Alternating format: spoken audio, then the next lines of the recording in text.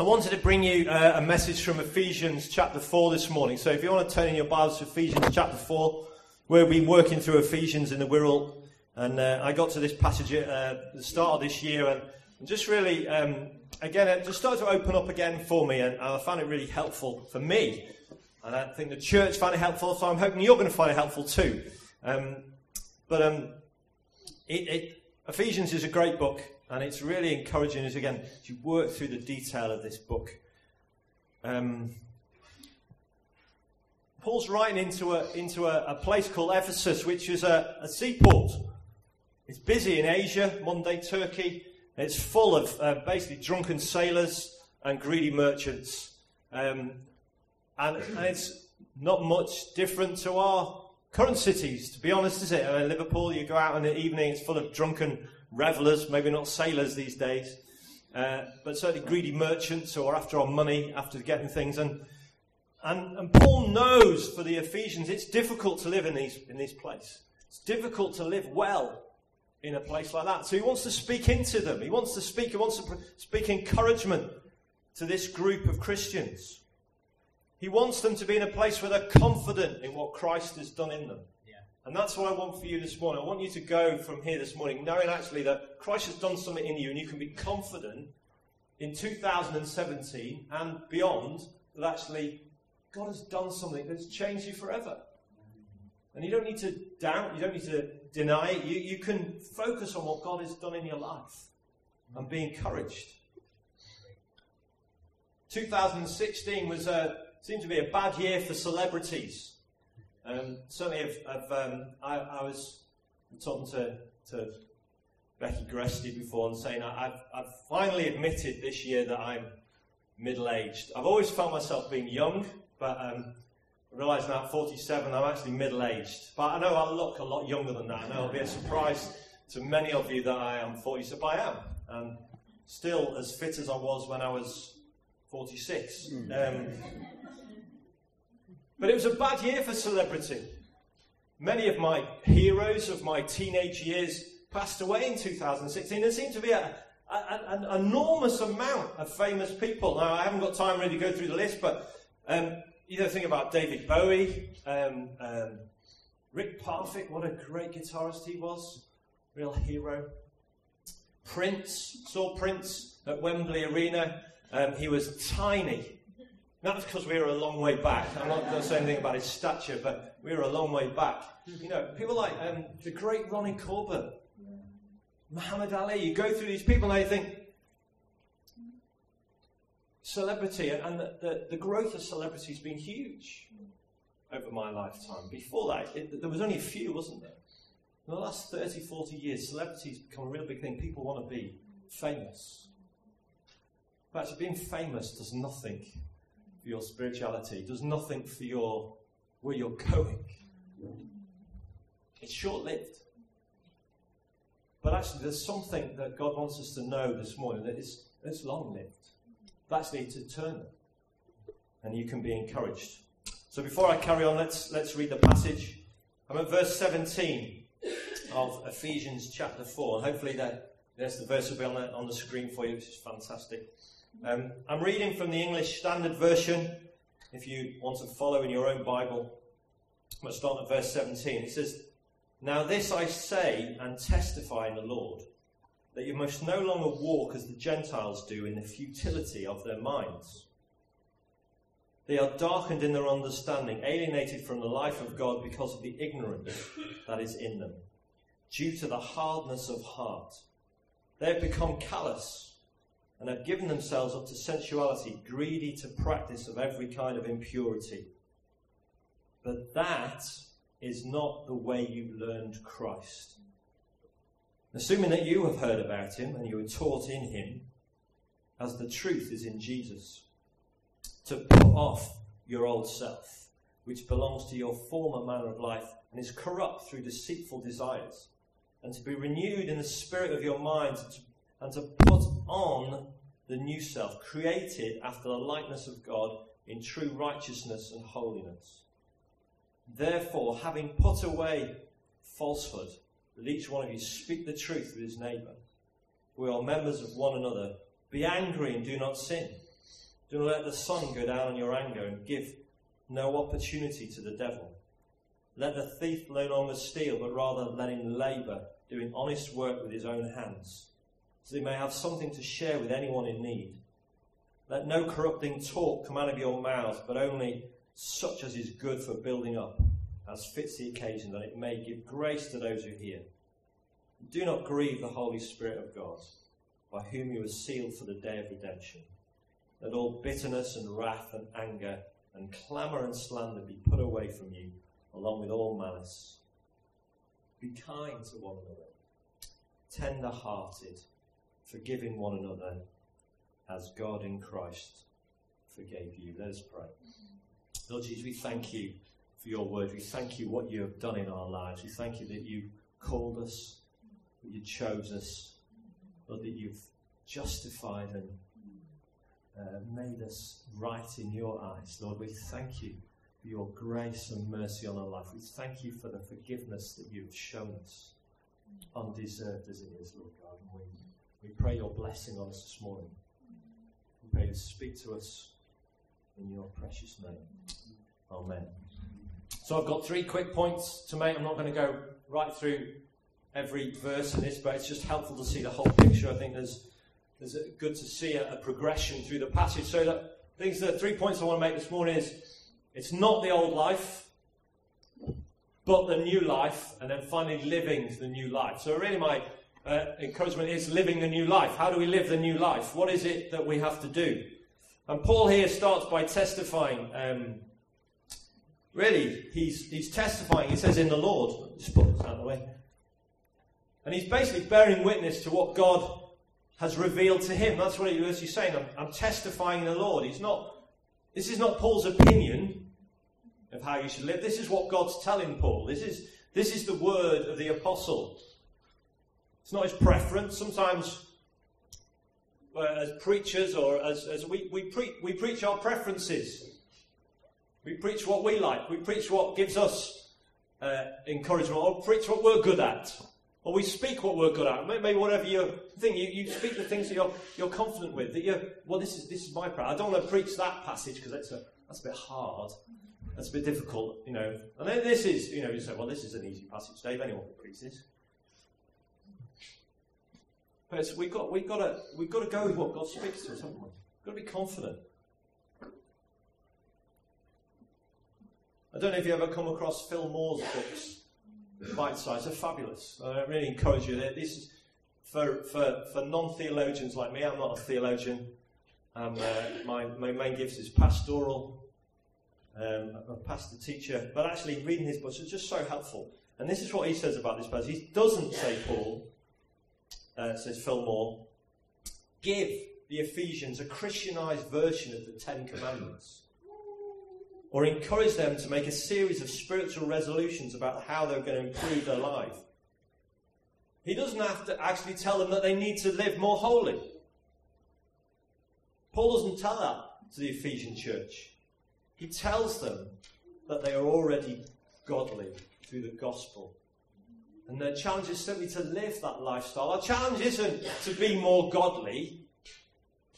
Our challenge is to live with God dwelling in us. Our challenge is to do the things that God has called us to do, to live who you are.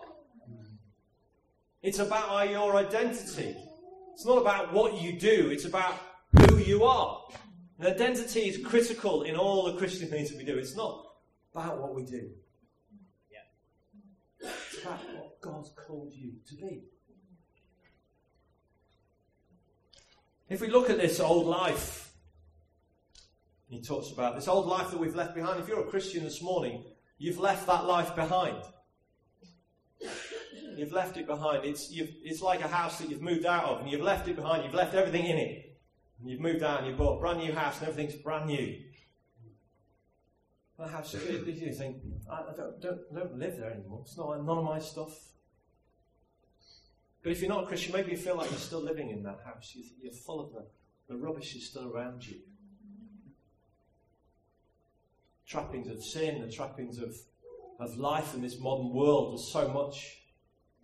Things have changed so much, haven't they?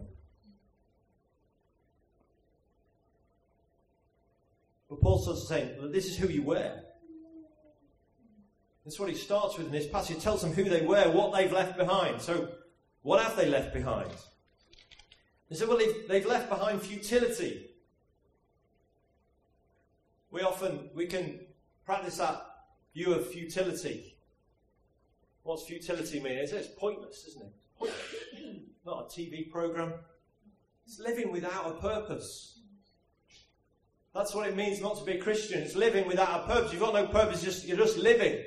Living to be a celebrity. Well, is there a purpose in being a celebrity? Well, no, there's a new celebrity next week.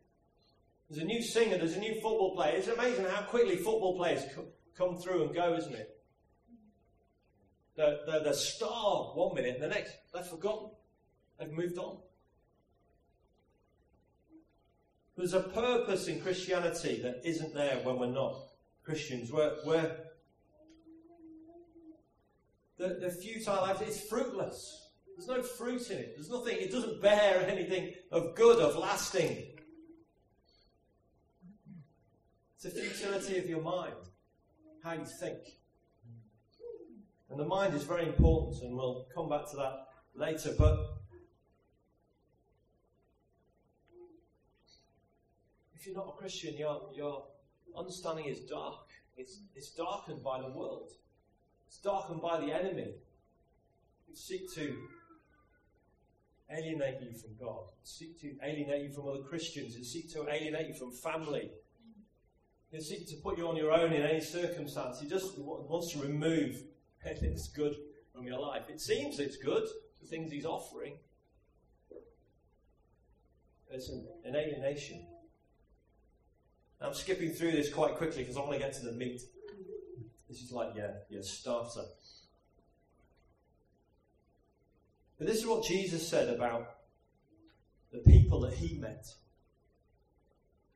as he walked around Jerusalem. In Matthew 13 he says, "For this people's heart has grown dull, and their ears they can barely hear." If you're a Christian, your heart is no longer dull. It's not dull. Sometimes I feel, I'm still dull. I feel dull. I feel dull to God. Can't hear him. My ears, it's just difficult. I just don't feel like I love people. I need to try harder. It's not about trying harder.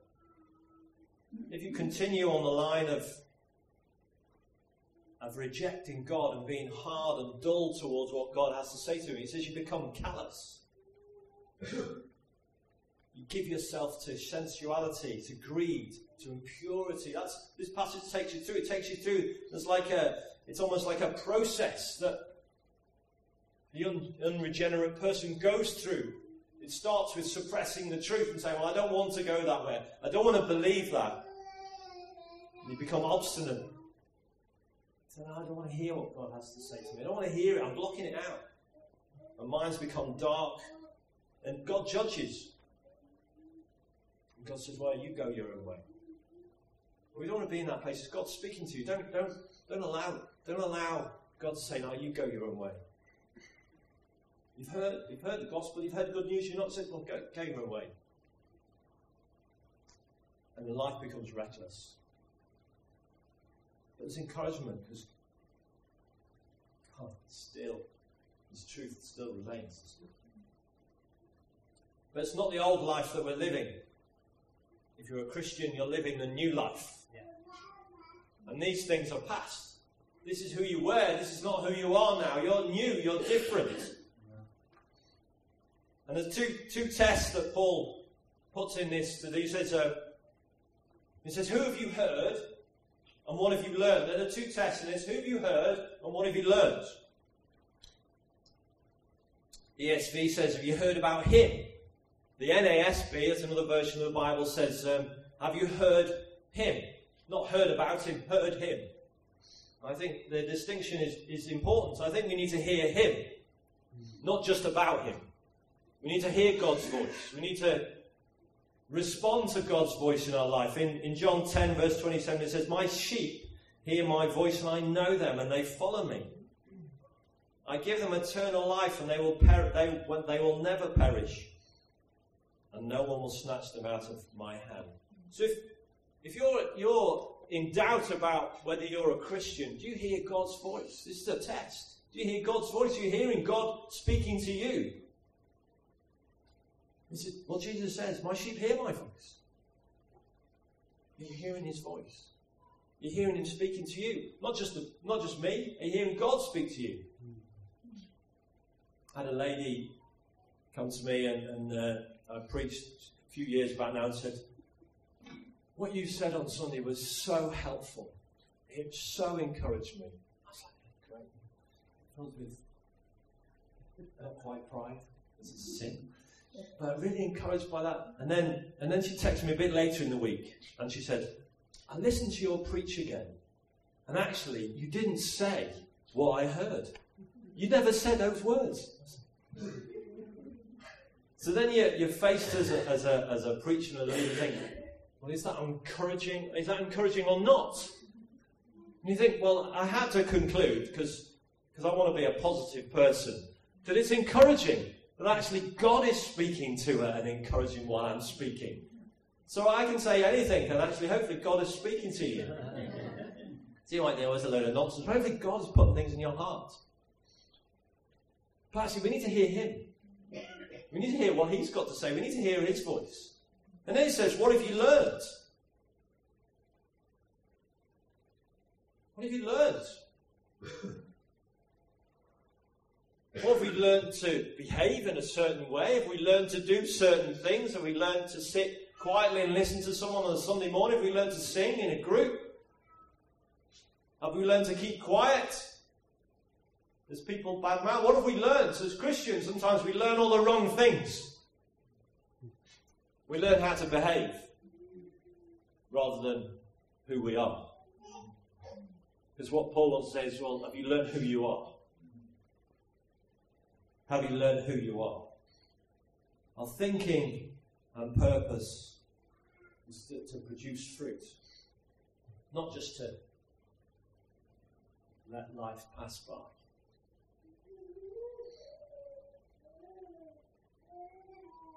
As a Christian, our minds have been enlightened. We've been reconciled to God. We've been taught, we've been educated. Educated about who we are, who he is. That we have hearts of flesh. That's what it says. In the old life, we had hard hearts. In the new life, it says we'll have hearts of flesh. Ezekiel 36, verse 26, and I will give you a new heart and a new spirit, and I will put a spirit I will put within you. And I'll remove the heart of stone from your flesh and give you a heart of flesh.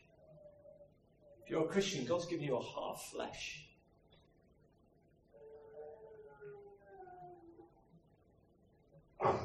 Now, that isn't always reflected positively in the Bible, is it? The heart of flesh in the New Testament. Well, flesh in the New Testament isn't always seen positively. Sometimes it's seen as, it's translated as a sinful nature. In John 6, he says, the Spirit gives life, the flesh is no help at all.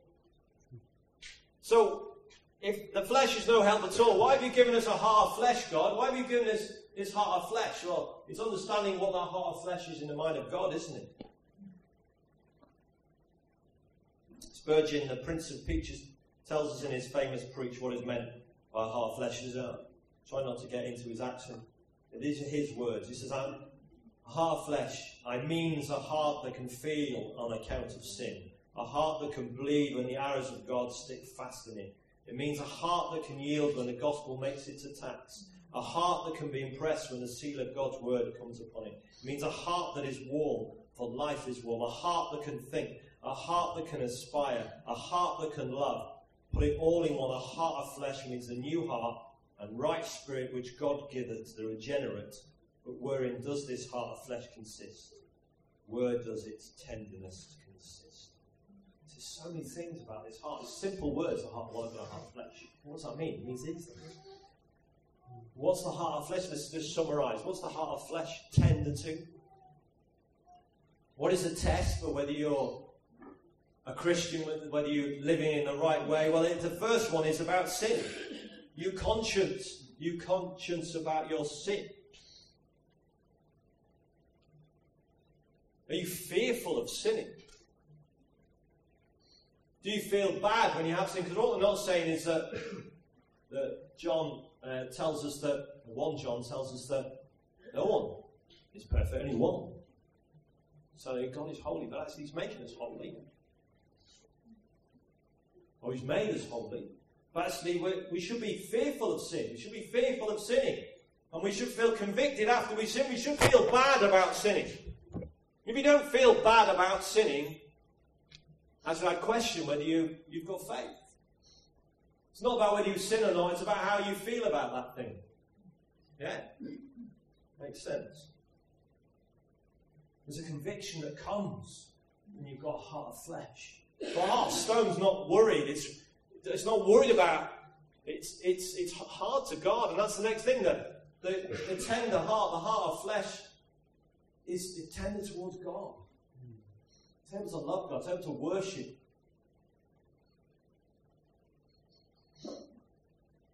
The hard heart can't love God. To be conscious about your sin, you'll be tender towards God. And the first thing, it's tender towards God's will. Ask God to talk and move. It's like it was described to me. It's like the heart's like soft wax, ready for the king's seal to come and be impressed upon it. That's the shape of God.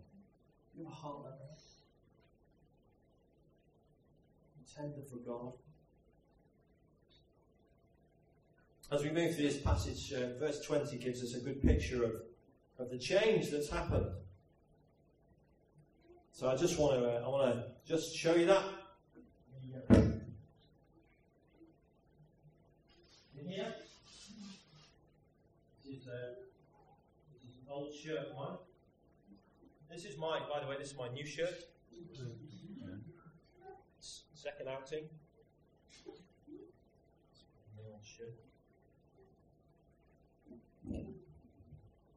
So this is my old shirt. It still feels nice. It's nice to be in the old shirt. This is my old preaching shirt. It's got this my wife bought quite a few years ago now. I bought it for Christmas. Wore it on Christmas Day, just to preach in this at special occasions. This is my old shirt. It's good. It's nice. Feels nice. In fact, someone I was wearing it just before Christmas. Oh, that's a nice shirt. That's it's quite old actually. And it feels comfortable. It still fits, look. I haven't put that much weight on in the last 10 years. It's a good shirt. And we can feel about our old life sometimes like I do about this old shirt. You can feel actually it still feels comfy. It still feels nice. It still fits me. I can walk in that way again. I can go back to the old life because actually that's who I am. This is my old shirt. Because a new shirt, sometimes I think, well, it's not quite me yet. It's still a bit stiff. In fact, I only just cut the label out. I had friends. I got married to my best man. I wanted to be in the same suits. We bought suits from Marks and Spencer's in I think it was in Birkenhead actually. It's the other side of the water, those who haven't been across the Mersey. And we bought new suits, and he didn't really like. I've still got my wedding suit actually. He just kept the labels in his, and then his mum took it back a week after the wedding. Which is shocking, isn't it? It's shocking. That's Scousers for you. But actually, you can feel nice in the old suit. You can feel nice in the old clothes, can't you? You can feel nice in the old life. What's your old life? Well, it was nice. It was comfortable. But actually, this is what Paul says. He says, pull off. Verse 22, pull off the old self. Put it off. Put it off. Don't keep it on. Put it off. Get rid of it. Get rid of it. It's done. Done with the old shirt. I've got a new shirt. What do I need an old shirt for anymore? I've got a brand new one. I've just got it from Next. In the sale. It's still expensive though. I didn't part with cash, it was a voucher. But it's a new shirt. It's a new shirt, it's a nice shirt. But it still feels a little bit, it's a bit stiff. A bit different fit. It's getting used to. That's what Paul says, put on. Put on the new life. Put on the new shirt. Now, if someone buys you something new, say that maybe the shirt was looking a bit raggedy, and so I bought this myself. I was quite proud. My wife didn't like it. Normally, I'm not allowed to buy my own clothes. My wife has to choose. She's glaring at me. But if I continue to wear the old shirt and not put the new one on that perhaps Nikki had bought me for Christmas, how do you think she would feel? Would she feel like I was valuing her and honouring her by wearing the old shirt that's worn out rather than the new shirt that she's given me? What do you think? She wouldn't feel valued or honoured, would she?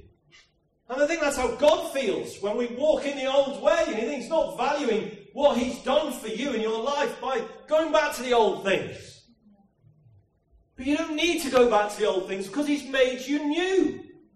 You're not in that anymore. You've cast that away. We've got rid of the old shirt. Here's the old shirt. We're getting rid of the old shirt. We're getting rid of it, all right? It's gone. The old shirt's done with. Though it's still over there. It's not far away. You can still get it. I have to go a bit further now.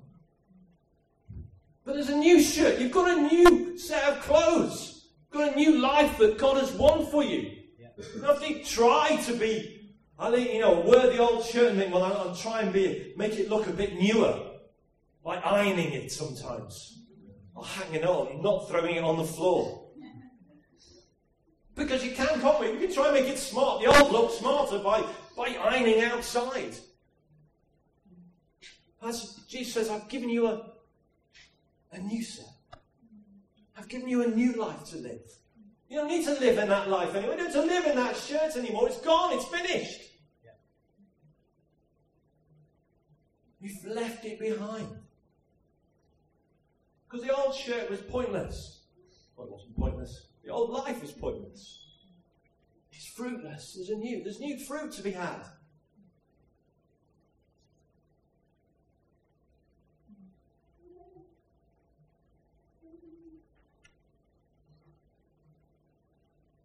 The renewal comes, and it says in this passage, verse 22, the renewal comes not with what you're wearing, or how you behave, but how your mind thinks. The renewal we need is in our minds and what we think about the new self. It's not about the behaviours, it's about how you think about yourself. Let's read it again. To put off your old self, which belongs to your former manner of life and is corrupt through deceitful desires, and to be renewed in the spirit of your minds, and to put on the new self, created after the likeness of God, in true righteousness and holiness. So the new self is not try harder to be godly.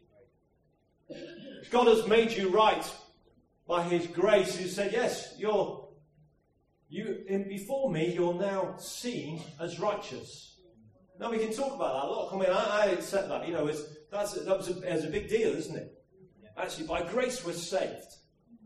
But whether we sin or not, actually, we're seen as righteous before Christ because we're seen through Christ as He's like the mirror that we look through, almost, isn't it? It's that lens that we look through. Christ, we see Christ. God looks at Christ, and He looks at us and sees Christ. He sees that perfect one. And actually, we can say, He's made us right with God. But actually, also, you think, well, we can be right with God in that, but actually we've got to work really hard at being holy. So we're made right by Christ dying on a cross for us, but we've got to work at being holy so we can be like Him. It doesn't seem to make sense, does it? It doesn't seem to make sense if God's doing everything for us to see us as holy. Why would He then leave us to try and be holy like Him? Why would He make that work? It says in the Bible, it says here, and it says here, to put on the new self, created after the likeness of God in true righteousness and holiness. God hasn't made you to be unholy. He's made you holy. He's created you in his righteousness. As a new self, you're created to be righteous and holy. He's not left it up to you to try and work harder at your Christian life. You're already holy because he's made you holy.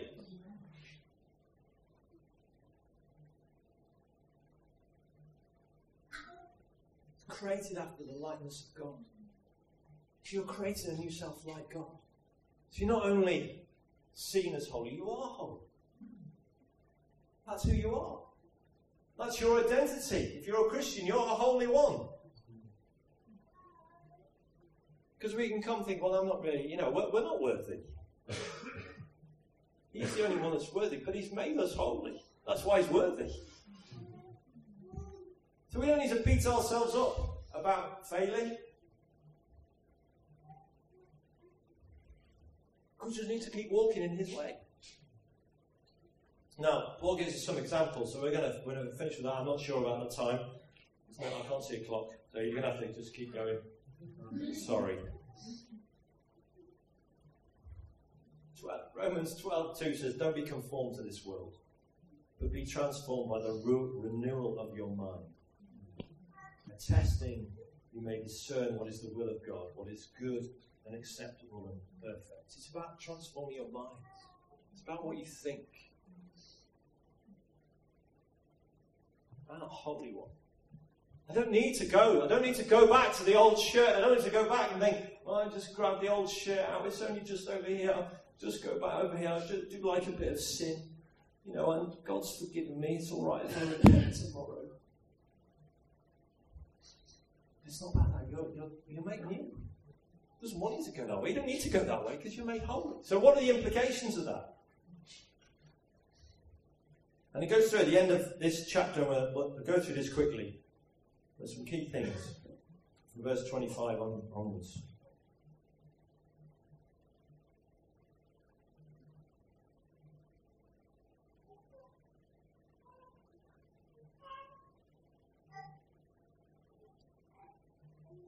There's a big therefore.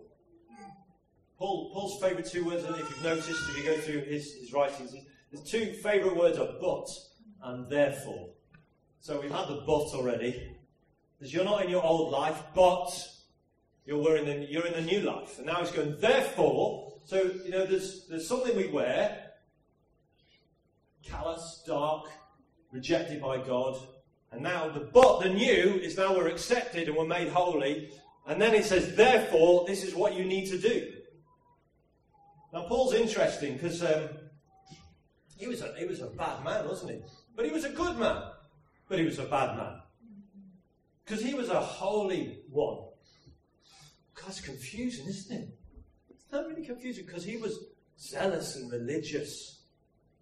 And he learned everything. He was educated. But he persecuted the church. He was a bad man. And he calls himself in 1 Corinthians 15. And I was looking at this last week and a few weeks ago, it really helped me. 1 Corinthians 15. If you're ever looking for a passage that gives you a good summary of the gospel, 1 Corinthians 15 is where you should start. Really helpful from Paul, those first 10 verses. But in verse 9 it says, for I am the least of the apostles, unworthy to be called an apostle, because I persecuted the church of God. So Paul said, well, I'm not worthy. Not really worthy. We can be. And we could stop at that point. So, well, I'm not really worthy to live this new life. I was bad, I've sinned, I've done this, I've done that. But he says then his favourite, one of his first favourite word comes up, but. He says, but the grace of God, by the grace of God I am what I am. By the grace of God I am what I am. Is he saying, by the grace of God I am, well I'm just not really worthy because I've done so many bad things. And it continues, he says, and the grace towards me was not in vain.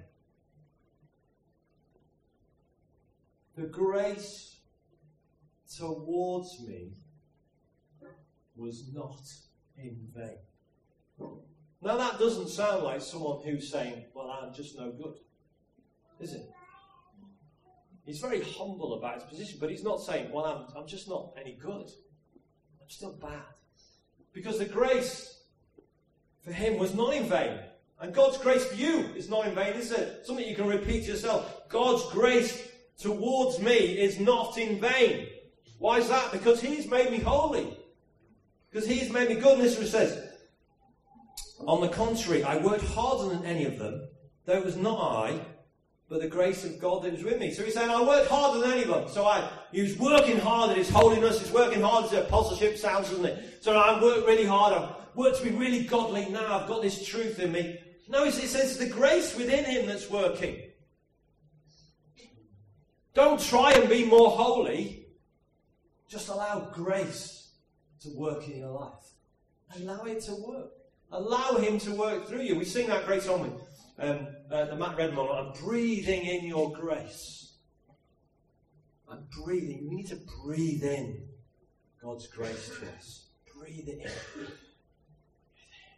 And then we breathe out his praise. So we're breathing in God's grace. We've got something to give out. And it's good. It's good stuff. We're breathing in God's grace. We're able to breathe out his praise. We're able to breathe out what he's putting in us. So Paul's saying, it's not that it wasn't in vain. I'm good. I'm good not because I'm working harder than all the apostles. I'm good because his grace has made me good. It's the same for all of us. He was the worst. He said, I'm the worst. That's what he said in the song. But he said that it's not in vain because God has made me maybe the greatest apostle after Jesus. Wrote most of the New Testament. It's one of the most helpful teachers that we've got, isn't it? But it's not him working harder. It's grace working through him. It's the same for us.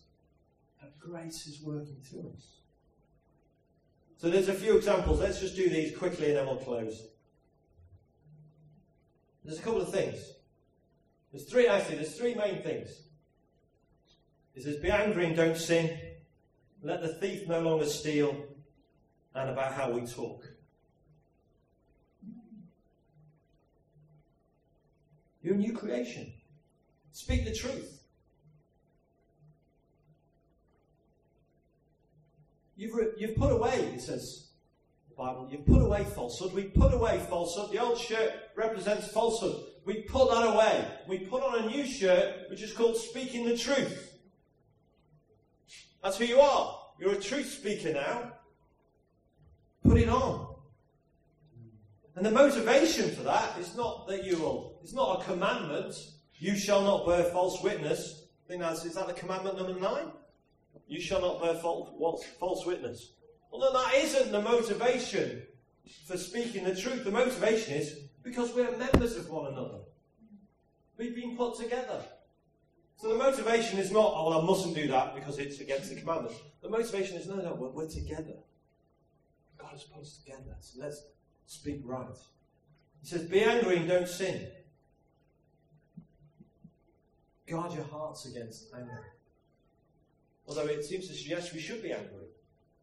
Actually, the closer we are to God, we get angry about the things that God is angry about. About sin, about injustice. Actually, he says, don't dwell on it. It carries on, doesn't it? It tells us, don't let the sun go down on your anger. It's not like a deadline for married couples. I often use it in seminars for marriage. Always make sure your arguments are all dealt with before you go to bed. So we leave them all day. I don't think that's what it's saying. I don't think it's a deadline. I think it's a warning. This is something to stay away from. This is something to actually don't dwell in this area. Don't dwell on anger because it'll lead you into sin. And once it says it leads us, it gives a foothold for the enemy. Don't let your anger, don't let your frustration with other people, don't let what's happening around you, your frustration, don't let the enemy get a foothold. Deal with it. The right heart.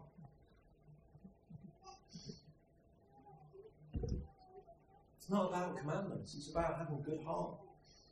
Being in tune with the Holy Spirit. It says, let the thief no longer steal. command number 8, isn't it?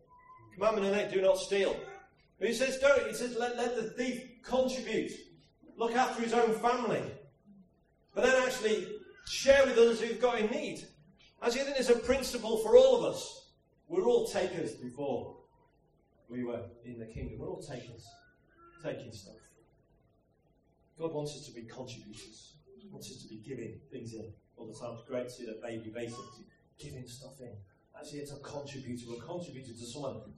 Not necessarily, we don't have to. And I'm sure that, the Christian Tories say, well, you don't have to give. But actually, there's something in us that wants to, isn't it? There's something in us that says, well, I want to give. That's someone, it's not going to someone I can contribute. Or something maybe, well, I never got it. Because you can be like that. We say, well, I never got it. Why should I give it to them? Why should I help them out with meals? I never got meals when I was pregnant. No one came to visit me in hospital. Because that's what takers, that's taking.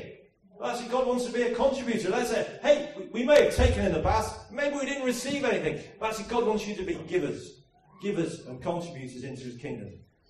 And then finally, about how we talk. We need to give grace to those who hear us. Let's be encouragers. Strengthening people. It says, don't talk to build up. If you're not sure what I'm saying, you think, what's this guy? It's all here in this passage, all right? Just not referring back to it. It's all here. It says, speak to build up. Encourage. Put strength in people. That's what encouragement means, to put courage in. We need to be encouragers.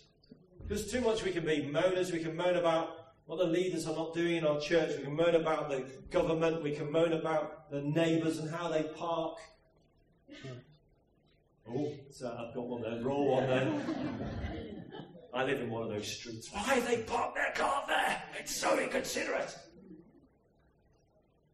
Hi, God bless you. Don't be like that. Okay, let's conclude. The main reason we don't want to live in that, because it grieves God. So that final verse, it says, grieves the Holy Spirit when we go back to the old shirt. It grieves God when you live that way. And if you've got a tender heart, if you've got a renewed heart, this is where we need to go. We grieve God. We bless God.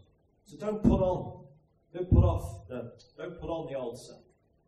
Put it off. Don't walk in those ways. Walk in the new life. Just discard them. Put them out. Keep putting on the new ways. Put on kindness. Put on love. Put on contribution. Put on giving. Put on how you speak. Allow the Holy Spirit to work in your life through grace. Breathe it in. Breathe in that grace. And you can breathe out his praise. Amen. Bless you.